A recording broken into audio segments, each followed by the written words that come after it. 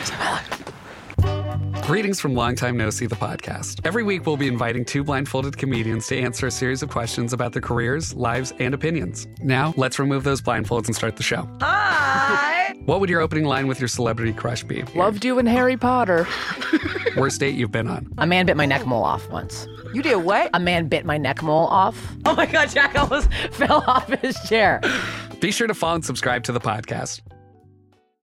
Hey pod people, Engineer Adam here, jumping in for a quick second to let you know about the brand new all-in-one platform for all of you creative podcasters out there. Anchor makes it easier than ever to make a podcast. It's free to use and has all the creation tools you need to record and edit your podcast right from your phone or computer. Plus, Anchor will get your podcast set up on Apple, Spotify, Stitcher, wherever podcasts are found. Even better, Anchor helps you connect with sponsors, even if you're just starting out. It's the perfect choice for podcasters, so make sure to check it out. Download the free Anchor app or go to anchor.fm to get started. That's ANCHOR.FM. Back to the show.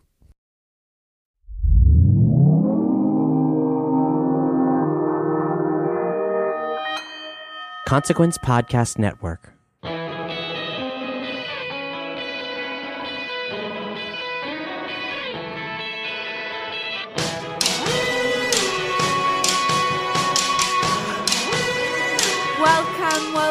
Welcome back to this week's episode of This Must Be the Gig. I am your host, Leor Phillips, and we are proudly presented by Vivid Seats.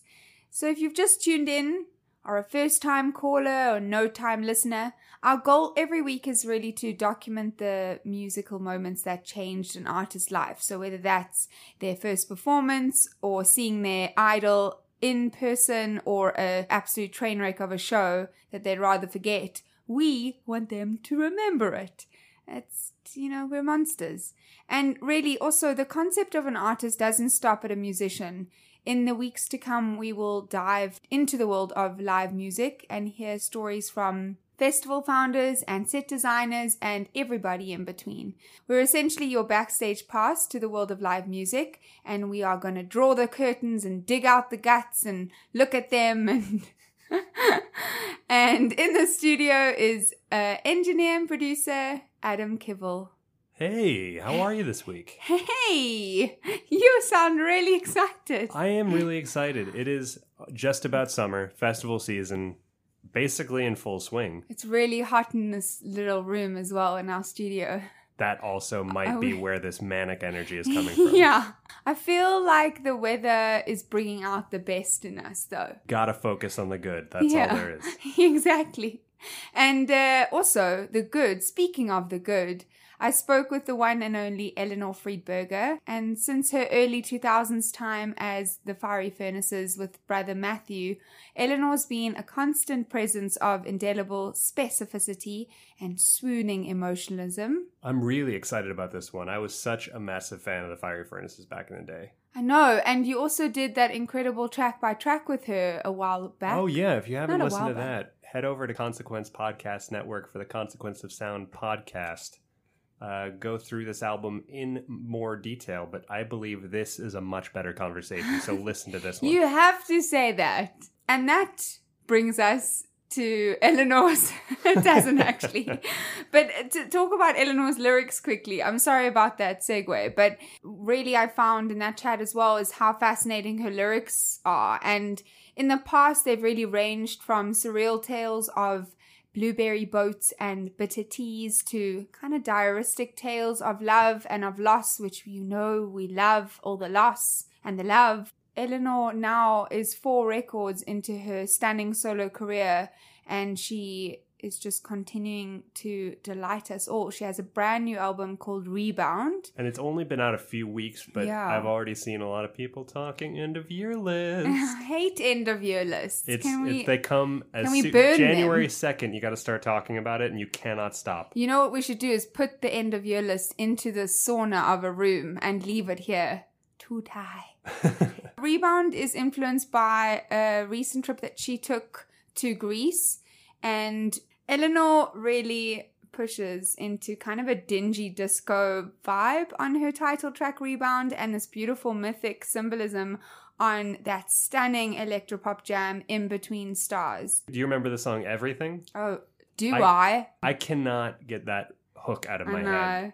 It's a really fascinating chat. As you can hear, we are high as hell on heat. We're hot heat. Where did that band go? I wonder. I want that band back.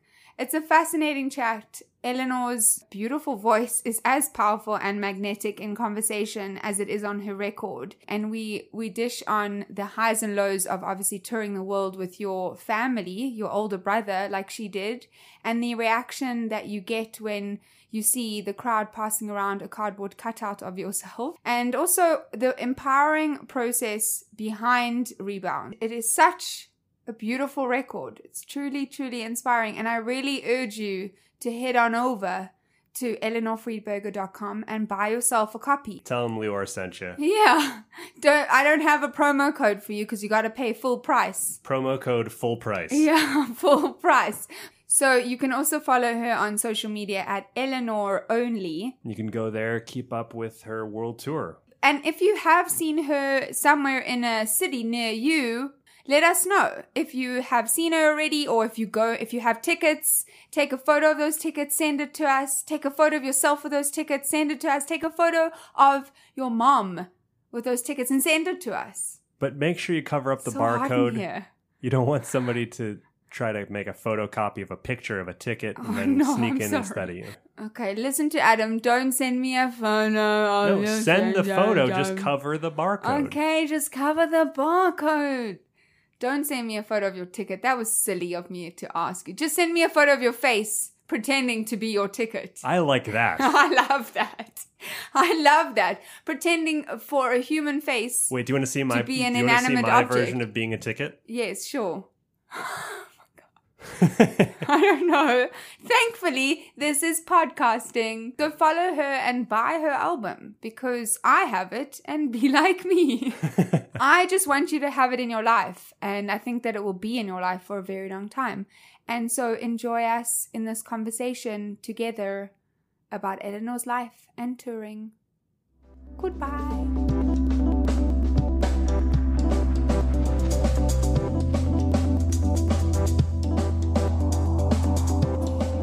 Oak Park is the last stop on the CTA. Oh, yes. Yes. It was like a perfect mix of urban and suburban. So I could take the train downtown and walk to record stores and all that kind of stuff. Did you experience your first concert then in Chicago, or did you travel with your mates? Where was it?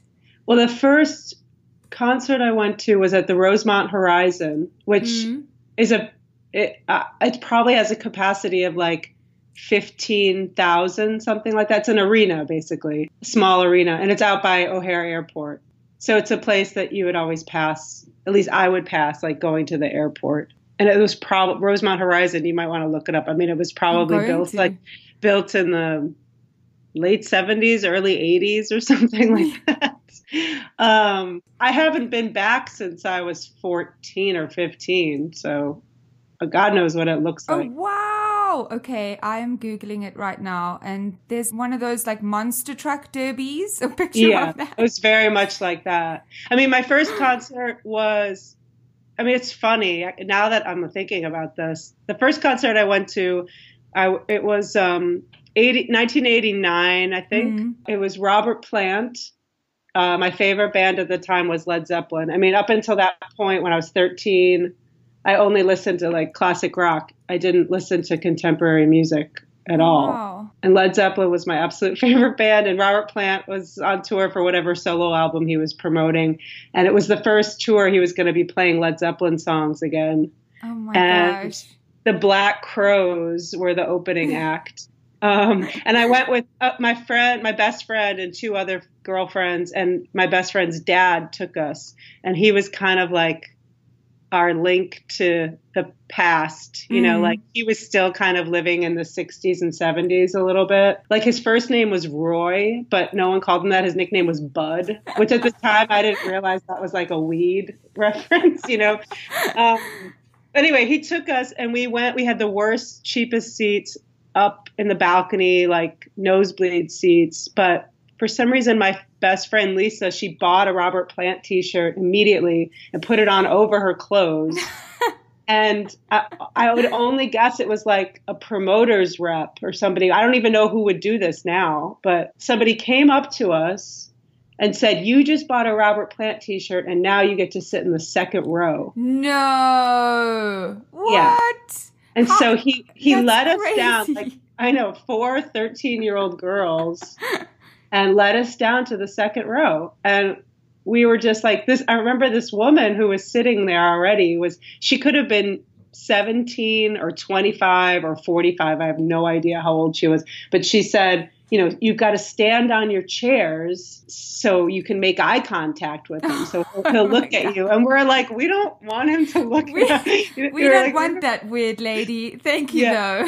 but we did it. And I remember so clearly, like, this moment he sang the song "Going to California," like this Led Zeppelin song, and, making eye contact with Robert Plant. It's so funny. Oh my gosh. And especially the old, just even buying a t-shirt and putting it over your clothes. Like, I have been to concerts recently where I've seen young girls, like and young boys, people still do that. They get so excited that they forget how clothing works. They're like, "Oh, you put this other piece of clothing over my original outfit." But why did you navigate towards like 70s classic rock? Was that playing in your house or? Well, in Chicago at the time, I grew up late 80s when I started really being into music when I was like junior high age, or I would say, I mean, at the time, like, it was very heavily formatted radio, which is what I listened to. So there was the classic rock station, there was the oldie station, there would be like the pop top 40 stations, which I wasn't really that into at the time because it was like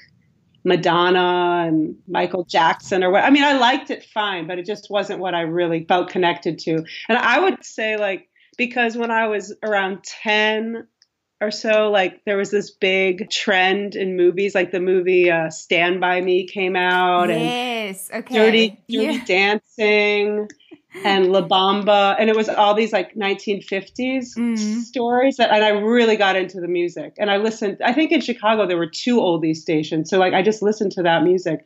And then my mom would listen to the Rolling Stones and Elton John and the Beatles and stuff like that. But that's just what I liked. And then I was just really lucky because when I was 15, in 1991 is when Nirvana hit. And I was like completely got swept up into that. I think after Robert Plant, the next big concert I went to was to see INXS. Oh, amazing. I've seen them as well.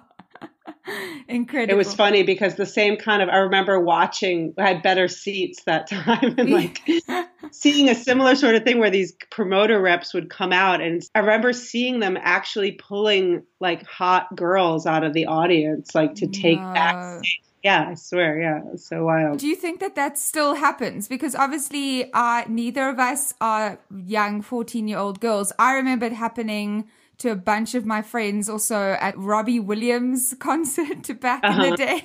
Yeah. He's like known as quite a sleazy, slick, kind of greasy dude. So I would kind of expect it to happen. And you see it in the movies and you hear those stories. Yeah, I haven't seen that happen. But I mean, of course, I've been now on the other side and much older.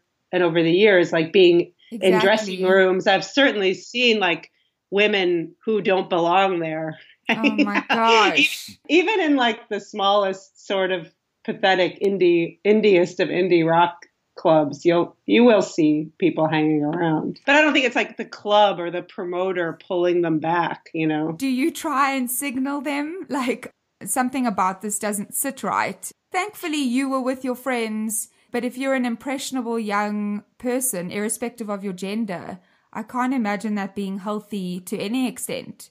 No. Yeah. I mean, it's funny when I said the thing about the Robert Plant story, we were so young that we weren't appealing to anybody. You know what I mean? Like we were like preteen almost. So I don't think I can't imagine that it was for what the reasons that you're saying, but I have no idea. I don't know. We just are grateful, I suppose, that nothing happened, and this is the best story that you and your friends got put in the front row. Yeah, it felt fairly innocent, but like I said, when I was a little bit older and saw like this INXS, and that felt weird. I mean, I wasn't chosen, I was not sexy when I was 14. I don't think, but I mean, these were like older people being pulled back. Yeah, I'm having flashbacks of me at 14 with outfits just didn't fit and they hung on me and braces and yeah. I mean, girls who are 14 now certainly don't look like how we did, back in the day. No.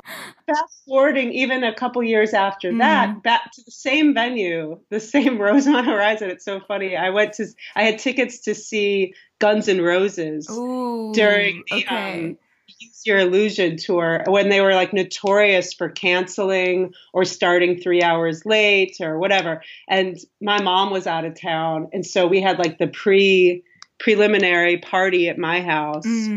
Which involved, drinking beer and smoking pot. And then somebody drove. And on our way to Rosemont Horizon, which was only a 20-minute drive, they announced on the radio that they had canceled the show.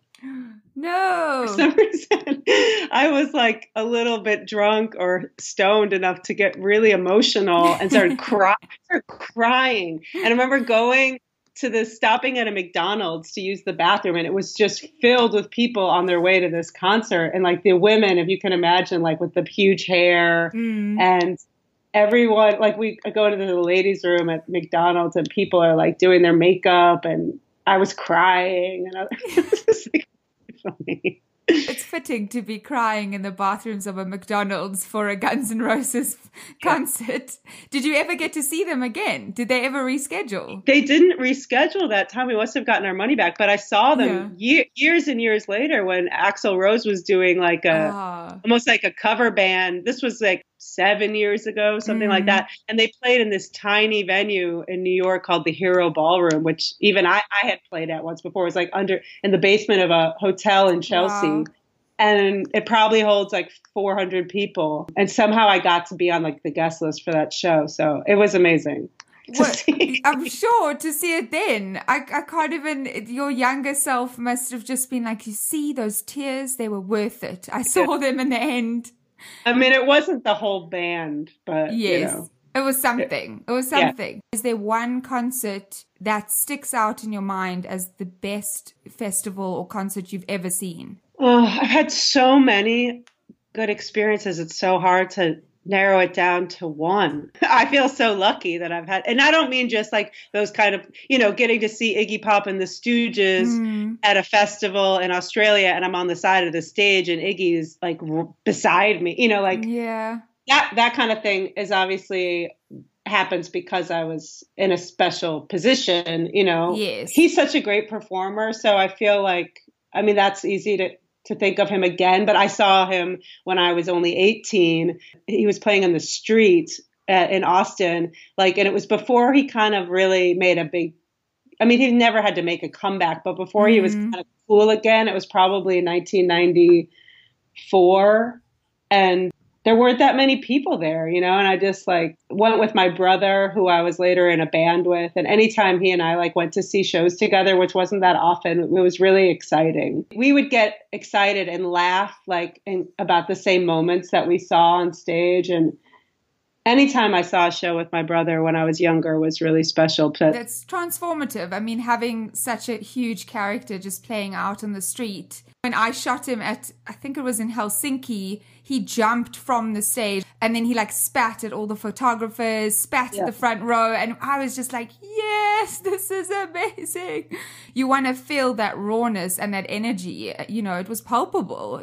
That's a rock star, that's a superstar. The one thing that really sticks out about the time when I saw him with my brother was we were standing beside these two men who were a couple, and they were enjoying the show as much as my brother and I were. And I remember the one guy really wanted to stage dive, and it was like, maybe he had never done it before. I don't know, but it was so adorable, watching the one guy encouraging his partner for maybe half the set, and finally he did it, and he got up and he climbed up, and I don't even know how he did it, but watching that whole exchange and then seeing him do it and seeing the pride in his boyfriend's eyes as he did it was so awesome. I love watching people watching shows. It's so creepy, I know, but there's something so, you have your own experience by doing so, and just to see the light shining on their faces And especially you could see that from stage because you live that other life as well. Right. Yeah. A very beautiful life where you get to perform for people. Has there been really a weird experience that you've had whilst performing? Like, have you seen anything strange or even recognized a familiar face? Have one of your idols watched you perform before? How has that viewpoint been? I mean, a few things come straight to mind. One time I played at the Bowery Ballroom in New York. I mean, I've played there many times, but one time when my band Fiery Furnaces played there, I remember just there's a small balcony there that where not a lot of people can stand or sit. And normally I don't look around too much, you know, because I think that that's kind of distracting. You know, obviously it's a little exciting. But at one point I just glanced up to the balcony, and right at the edge of the balcony was Lou Reed. What? And I was just like, I was like immediately like darted my eyes back and just thought like, okay, don't look back up there. Don't look back up there. Don't look back. I mean, how did you stay like, I don't know. I'm sure you were in it, and your body were you just singing and your mind was somewhere else and your body was moving still and gosh. I just thought, okay, don't look back now. Whatever you do. I don't know. There have been so many. I mean, this is such a tough interview because I could talk about this for a week. I mean, I have so many stories. But especially, I've been touring full time for 15 years. It's just like, especially with Fiery Furnaces as well. You guys toured for 3 consecutive years. The time that I remember being where I felt kind of angry was like, I'd done a campaign for Converse shoes where they had used all these musicians and they'd kind of turned us into like paper dolls standing together. Okay. And it was fine, whatever. Yeah. We played at Bonnaroo, the festival, and Converse, I guess, was there like promoting this campaign. And they had made life-size cutouts of me, like cardboard cutouts from this campaign. And they had thrown them out into the audience while we were playing. So I'm standing there on stage playing, and there's these life-size cardboard cutouts that they're like, the audience is passing them around and like just manhandling, ripping apart eventually. And that's what I was watching. Oh my gosh. And you were watching just your head and arms like flailing. That was disconcerting. That was not fun. That was not cool. I'm sure that for you, the beauty of performing as well, because you've been doing it for so long, is that there's a part of you that switches off. Yeah. It's your creativity and your persona. Exactly. So if you are like asked involuntary to start looking at yourself bopping around in the crowd, I can't even imagine. That would have thrown me off completely. They were just tossing them around as if I was like crowd surfing, you know, but just passing them around and then like as if they were beach balls or something. It was just really, it was awful. What about the first time you ever performed then? Was that with your brother in Fiery Furnaces, or did you perform with any other project before that?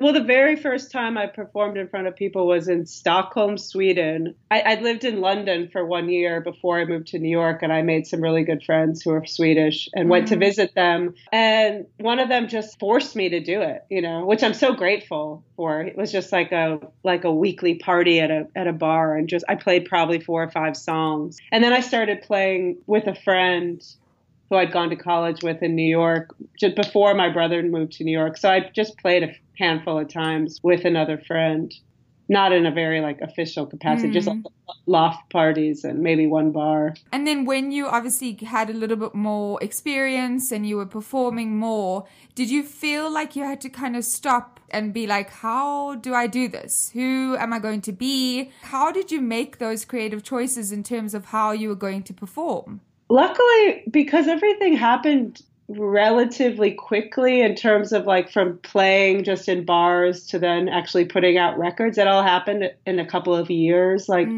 I didn't stop to think about it too much, to be honest. For a while, I was a little bit embarrassed. I'd wear like a baseball hat pulled down low over my eyes. And I mean, I was still very much a tomboy and I had no interest in wearing like a costume, or maybe I was wearing a costume because I was dressing so tomboyish and I felt more comfortable, like in a masculine sort of role. Also because I was playing with my brother, and I wanted to just kind of match up with him. Because it was my brother, we never, I always used to say, like, being in a rock band should feel like you're in a street gang or you're with your best mates or whatever. Yeah. So you're like wearing matching jackets or something. But because I was in a band with my brother, it always felt like, taking photos, it was like taking a family photo. It wasn't like, didn't have that cool factor. I mean, you looked pretty cool. Come on. But I know that doesn't matter because it's not how you felt. It's not how I felt. And it helped me, I think, and I hope people recognize it and identify that we were just being ourselves. There was no sort of artifice or like persona, which is, to a fault sometimes. But I think that we were really just being ourselves. How was the actual touring, though, with your brother? Because I know that family, there is a certain sense where people become family. So there's certain aspects of a person, they can get so close that it could be blood. But when it really is family, there's this level of ease and trust and loyalty without even having to experience or speak about anything. Was it comfy straight away? Yeah, I mean, it cuts both ways. So everything you said is correct. Like having someone you totally trust, someone you have this like shorthand language with, and you trust them. Like, oh, what if the van breaks down? I've got someone else to help me take care of that. That sort of practical stuff is really useful. Yes. Like, oh, I don't want to share with the drummer. I'll share a room with my brother. Yeah. But, fucking hell, I got to share a room with my brother. Yeah, it's exactly. Just like, it's terrible. And like, oh, I'm in my mid to late 20s and I should be like living up the time of my life or whatever. But I've got my older brother standing over my shoulder to watch me like a hawk. And same for him. He's got his little sister in tow, and I'm like judging everything that he does. And, it's just, it went both ways. It was the best and the worst. Obviously, we made it work. I think if we had been a little bit more successful and we had the capacity like to tour more extravagantly, like in a tour bus, for instance, like, I think it would have been a lot more helpful for us to keep going. Obviously, a lot of things come up when you are with somebody 24 hours a day, irrespective of whether they're blood or not. So did that affect how you wrote as well? Did you always feel comfy speaking your mind? I think that's really what I'm wondering about. Oh, no. Okay. I mean, yes and no. Like, a lot of reasons why bands break up, I think, is because they bottle up every resentment. Mm-hmm. And then one day they snap and they say, fuck you or whatever. And that's unacceptable, for some people. But for my brother and I, on the one hand, we were able to say, fuck you, every day or the equivalent of that. Like stop chewing so loudly or whatever, anything. And we could just say it immediately and then we'd be mad for a minute, but then it would slide off our backs. But at the same time, sure, like any relationship, I mean, there are some things that you just can't address, especially, I'm dealing with someone who's an older brother who's frankly, quite aggressive and dominating in a lot of ways. Mm. So for me, it wasn't always that easy. He was the authority. Which is really sometimes, because the only way that I can relate is literally with the same situation of having an older brother who I'm utterly close to. He's my bestest friend. But there is that level of you always know your place. Irrespective of whether you work with the person or not, yours is obviously so heightened and so amplified. But even just having that relationship grow over time is one thing. You were also growing up together and on the road. And that's not something that a lot of people get to do. But I can also imagine that you grow faster because you have that comfort of knowing that somebody's watching your back. Right. I mean, I think you're absolutely right. And I think it wasn't sustainable, although we did it for quite a long time. I think you're right. I mean, we did so many different things in a fairly short amount of time from like 2003 to 2010 is when we were really active.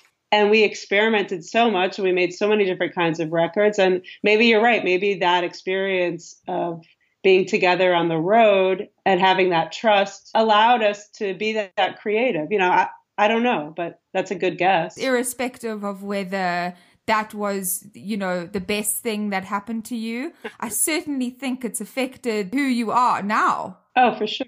It seems kind of hard to believe that I've been doing like my solo stuff. Yes. Since 2011, so going on 7 years, which is almost as long as all of that stuff I did with my brother, which is crazy. That much time has already passed. Yeah. But on the one hand, I have such a different perspective, and I feel like, I finally know what I'm doing, blah, blah, And on the other hand, I'm just like, every night I go on stage and I kind of feel like I don't know what's going to happen. Yeah. I feel a little bit of that. Tiny bit of that. I know what's going to happen, I feel pretty confident most nights. But at the same time, there's this tiny little piece of me, which I'm sure any musician would agree, unless they suffer from horrible stage fright, which luckily I don't. But this feeling that you're like, I don't know what's going to happen, It was just thrilling as well. Like that's Totally. an adrenaline rush in itself, because that's a situation that you can only control up to a certain point. Like you know your lyrics, you know your heart, you know your ability, and then anything can happen, which is why obviously fans love that. It's the best thing. I mean, I don't know. Especially I've been doing a lot of switching between playing alone, doing like totally solo shows, and then also playing with a band.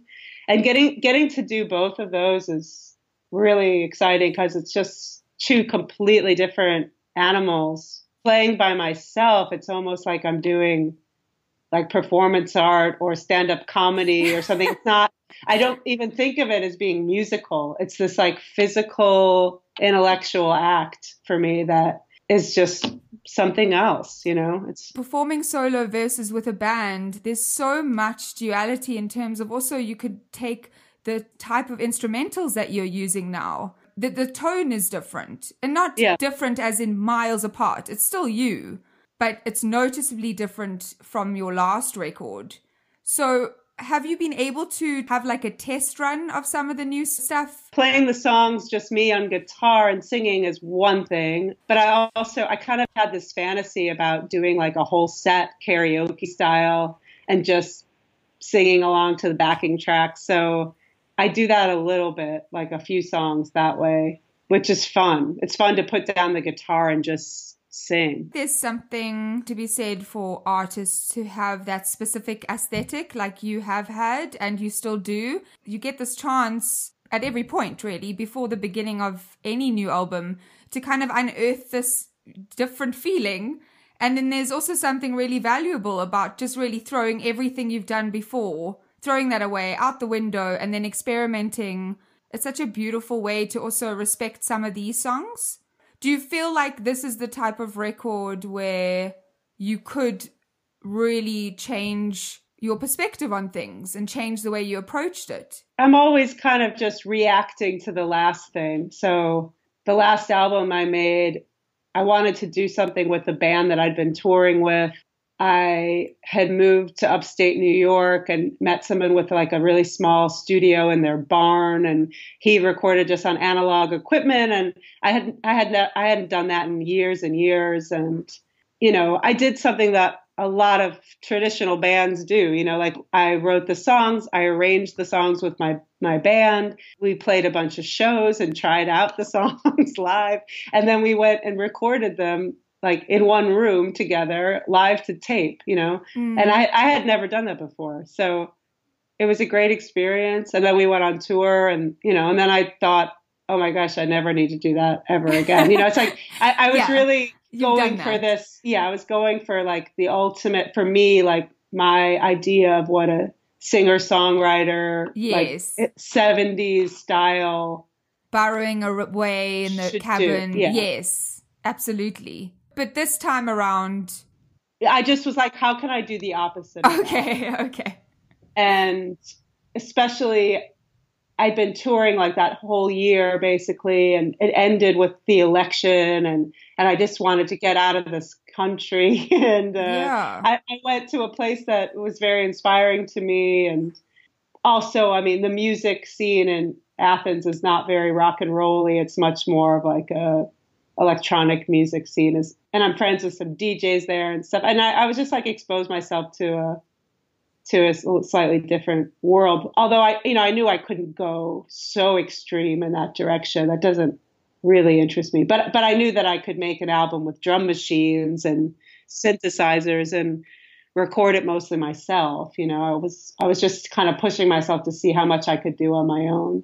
I love the fact that your surroundings rubbed off on you. I don't think anyone expects that to happen, but when it does, I think it's a really beautiful moment. From touring, I assume, but also just, I don't know, it's the chicken or the egg sort of thing. It's like now I really thrive on movement and traveling and new places and getting to know new places. Like I'm a little bit addicted to it, I think.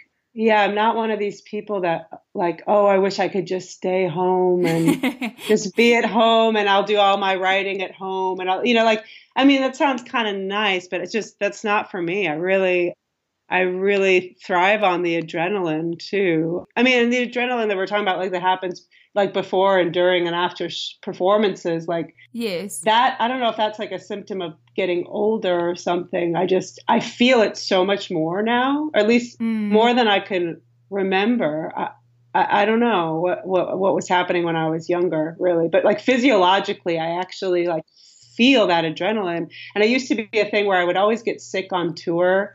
But now, like I never get sick on tour because I've got this like adrenaline just pumping through me. But like I get sick as soon as I get home. I mean, because your body disconnects a little, right? Yeah. So it's like called the stretch zone or something like that in psychology, where it's like this little graph and it's got 3 tiers, like a circle within a circle within a circle. And like the middle is like your comfort zone. Then the second layer is like your stretch zone. The third, I'm probably wrong in quoting this, but the third is like your fear zone. Mm-hmm. The minute you like step into that stretch zone, your body's just like, I can do this all the time. Right. And you disconnect. And then the minute you obviously follow into a point where your body and your mind lock in, right, that's just when it's like, slow the fuck down. Yeah. Let me just please relax. Yeah. No, I mean, I'm sure it's really unhealthy, but I don't know. I mean, you've also conditioned yourself to be on the road as well, because that's how you conditioned yourself to keep moving. Do you take anything to keep you going? Singer's Saving Grace throat spray, or I think there were a few like problems. One, like the band was really loud, and so I always kind of struggled to be heard, like, and to hear myself in the monitors. And that was something that was always an issue between my brother and I. Like, we were just too loud on stage, and he kind of refused to turn down. And I don't have that issue anymore. I also think I used to get drunk, like, before a show, okay, which I don't even know how I could do that.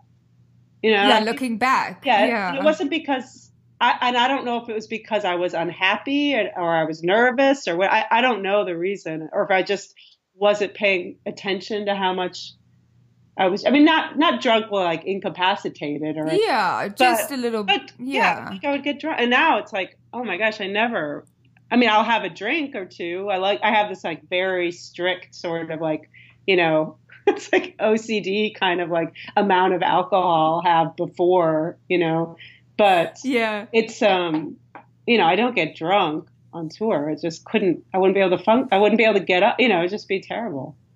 I mean, it's also like this, it's like they say, like, you've got to be drunk, you got to be a rock star. It's like you live fast when you're young, and it's like this go, go, go nonstop. And so it totally makes sense. You were like one of the boys, like getting in there. I'm sure that like you just wanted to have as much fun as everybody else was.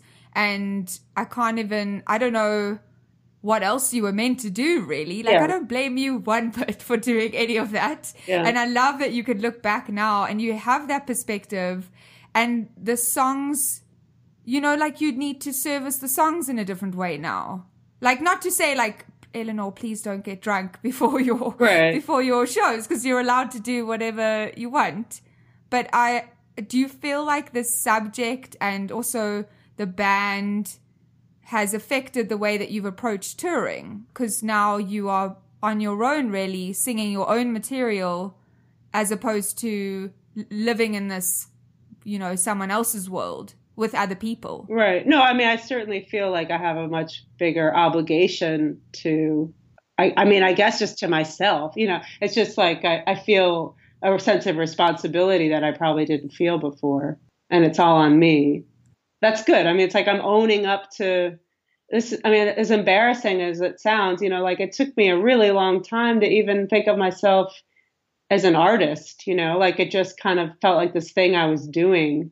And now I just feel so much more control over what I'm doing, obviously. I mean, it's pretty basic, but. No, I don't find it at all. I think it's not fair for anyone to expect your artist to have all their shit together, to know exactly what they're doing. And there's something really beautiful about figuring it out as you go along. And especially with you being able to reflect like this, having a little bit of doubt is good, but where do you then draw your confidence from now? It's a couple of things. I mean, from the years of experience, of course. And I never had a problem with confidence deep down. Like I always owe it to, I know it sounds kind of silly, but like being good at sports when I was a kid. Yes. Oh, that's great.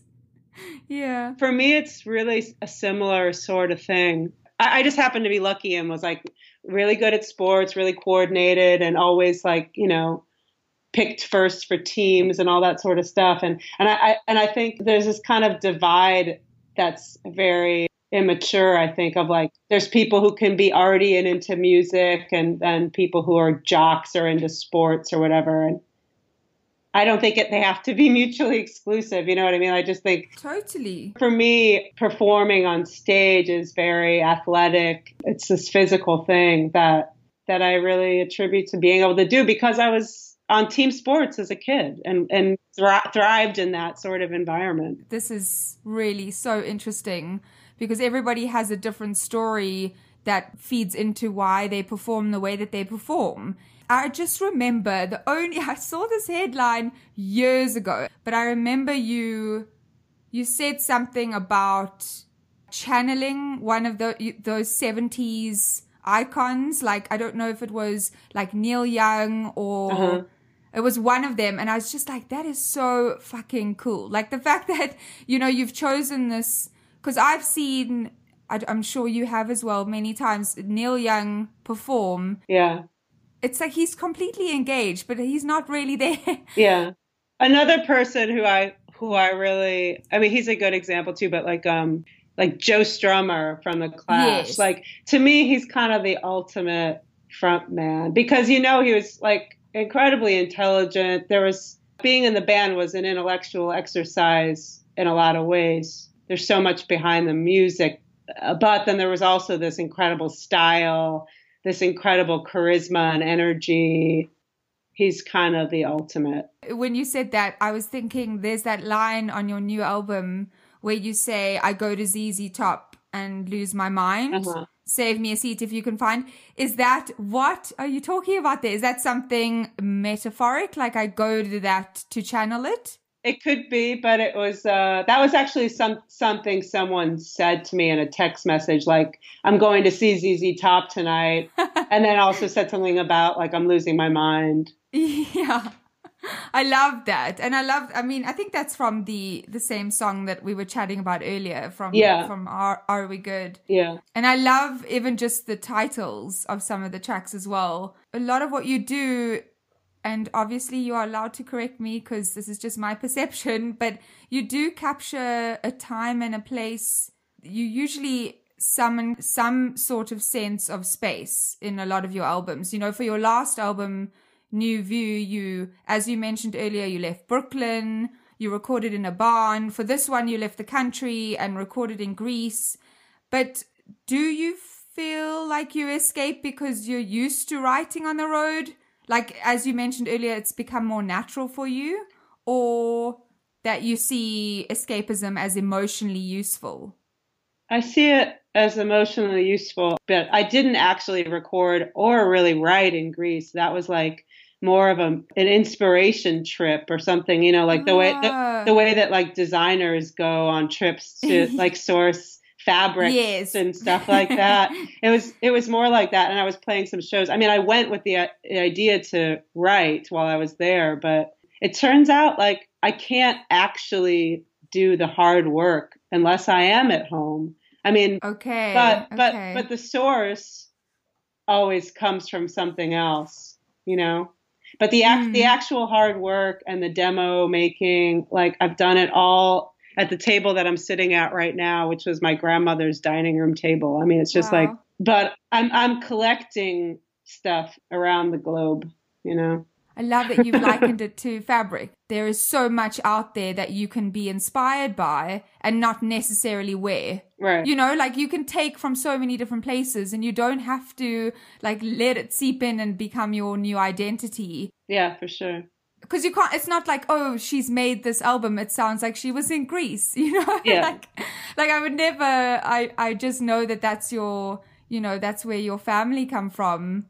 Or some of your family. Yeah. So you have that connection. After your experience in traveling around there, how long did it take you to realize, oh, hang on, I feel full. I feel like recharged. I can go home and write. I mean, it was basically as soon as I got back. I had started on a few songs before I left, like say November, December, and then I was gone until the middle of February. And I had the album like done in a quotation marks like by the beginning of May. I think what I'm just thinking is what kind of value touring an album like this holds in your life right now. Oh my gosh. I mean, I don't know how to answer that. I mean, to be honest, I'm a little bit scared because I'm putting together a brand new band. I don't know. Like I haven't even rehearsed with all of them yet. It's all going to be really fresh. Luckily, one of the guys who's in the band is who like helped me finish the album. Okay, right. And he also recorded my last album. So it will be good to have him along. It's all really new. Looking at the album, listening to it and hearing what's going on. And it's really funny as well. Like I love some of your lyrics are really, and maybe they're not meant to be funny. I'm not sure what your intention was, but I giggled at a lot of points. No, that's good. You're like, yeah, that's good. That's what I wanted. But do you think that writing music like this, is that a skill that you've really honed over the years? Or do you feel like you've just kind of fallen naturally into a really beautiful storyteller mode? No, I mean, I think finally I feel like I have my own brand of songwriting. I don't know how to characterize it exactly, but I think it was coming into play on the last one, but especially this one. I feel like that's kind of what I hope that people recognize now is that, oh, not only, okay, this is her fourth album, so this wasn't just like a lark, and she's, this is like something she really cares about and is serious about. Oh, and she writes this very particular type of song that I don't hear anywhere else. I mean, I'd be lying if I said this is what I've set out to do and it's taken me this long to figure out how to do it, but this was a hard album for me to do. I mean, I'm not going to lie and say like, oh, the songs just came to me. I mean, it wasn't that at all. Like I wrote a lot of them in a different way than I normally write. I wrote a lot of them on a keyboard where I write the melodies on the keyboard and then write the lyrics after the fact, which is something I don't normally do. And I tried to write about a few things that were important to me that weren't just like free association kind of lyrics that I kind of tend towards, If you are covering important things and you feel really close to, your true self, how is your live setup going to change now? Because obviously you are different and you're putting out new music, so that's all the change. Are you going to have that keyboard in front of you? No. Are you going to have your band? We might have a keyboard, but probably not. I really want to do something different. I mean, that's the thing with going back to the Fiery Furnaces, it's been valuable for me going forward is like we never tried to recreate our albums live. It would have been impossible after the second album, and then it became a point of pride, and that's what we did, was made up something completely new for our live sets. So we were a live band, and then we were this band that made these albums, and those were like two separate entities. And so for me, I've never felt the pressure or need to, how am I going to recreate this on stage? It's just not something that matters to me. I don't think it's very interesting. I mean, I did do it for the last album because, like I said, I'd never done it before, and I was recording with the band who I was touring with. So it made sense to just, sound the same. Recreate that. It would have been kind of insane to do it any other way. But for this, I mean, I'm still trying to figure out the sound. I'm playing with a drummer who I really admire and I've wanted to play with for years, who's amazing. And I don't know if I'm going to be able to tour with him throughout the year or just for this beginning part. Also, I'm playing with a bass player who I've known for over 10 years, who I've always wanted to play with. I'm really excited just to play with this rhythm section because I almost want it to be like I'm just singing to this like drum and bass machine. Yeah. And I've never done that before. So it's really exciting. Who is the drummer? Oh, his name is Otto Hauser. And he's mostly does session work, but he's played with tons of different people. And again, he's someone I've known for a long time, and we've been talking about playing together. But the last time I saw him, he was playing with Cass McCombs. He's kind of like a machine, which is not necessarily a good thing, but it's perfect for this. For what you need, yeah. And so the last thing that I was kind of thinking about now when you were speaking is if you could kind of travel anywhere through time to any place, is there kind of one band or performer that you would go to see? Kind of a show you wish you were alive and able to have seen, but you couldn't. Oh, gosh. So many. Oh my God. Well, what is coming to your head first? Like, I wish I could like almost hear your mind. No, I know. Like, well, I mean, the first thing, I guess, the thing that popped in my head is, and again, it's just because of how I grew up and with my older brother, yes. Would probably be like The Who in 1971. Yeah. But like sitting like right up front. That's the first thing that popped into my head. So I guess I should stick with that. But I mean, I would also love to see like Otis Redding sing, or Van Morrison, also like maybe in 1973 or something. I don't know. There's so many. There's so many. I know. The best part of this is that it's like torture because there's no way I could answer that question. So I like put it on to everybody else in my life.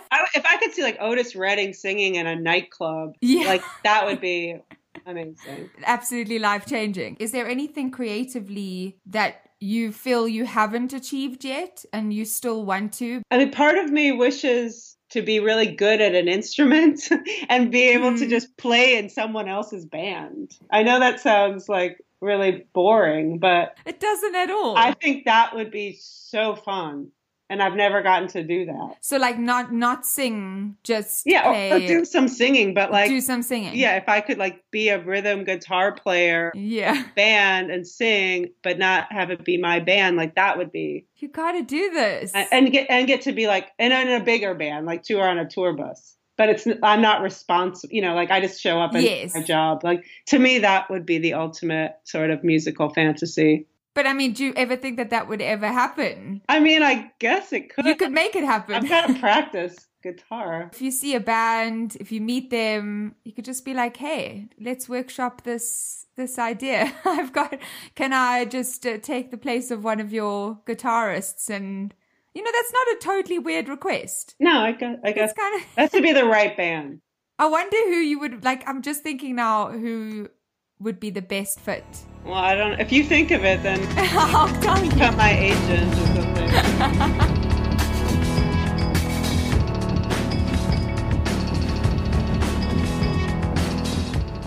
This Must Be the Gig is produced by Adam Kivel, and we'd like to thank Billy Yost and The Kickback for our theme song, Rube, and buy their music at thekickbackband.com. Lexi Frame for the artwork, Daniel Brater and Dean Berger for the additional sound design, and the Consequence Podcast Network, where you'll find a bunch of other amazing shows.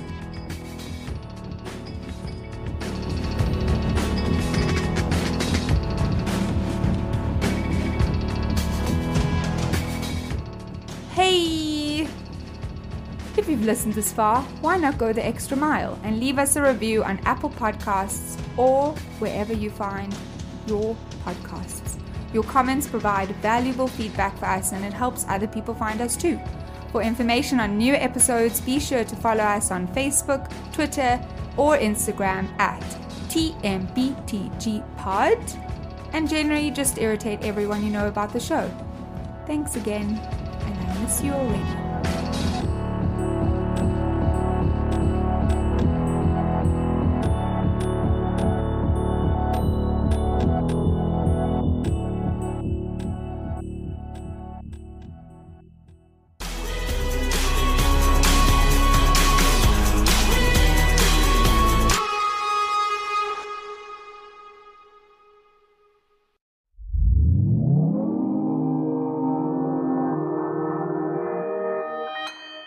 Consequence Podcast Network.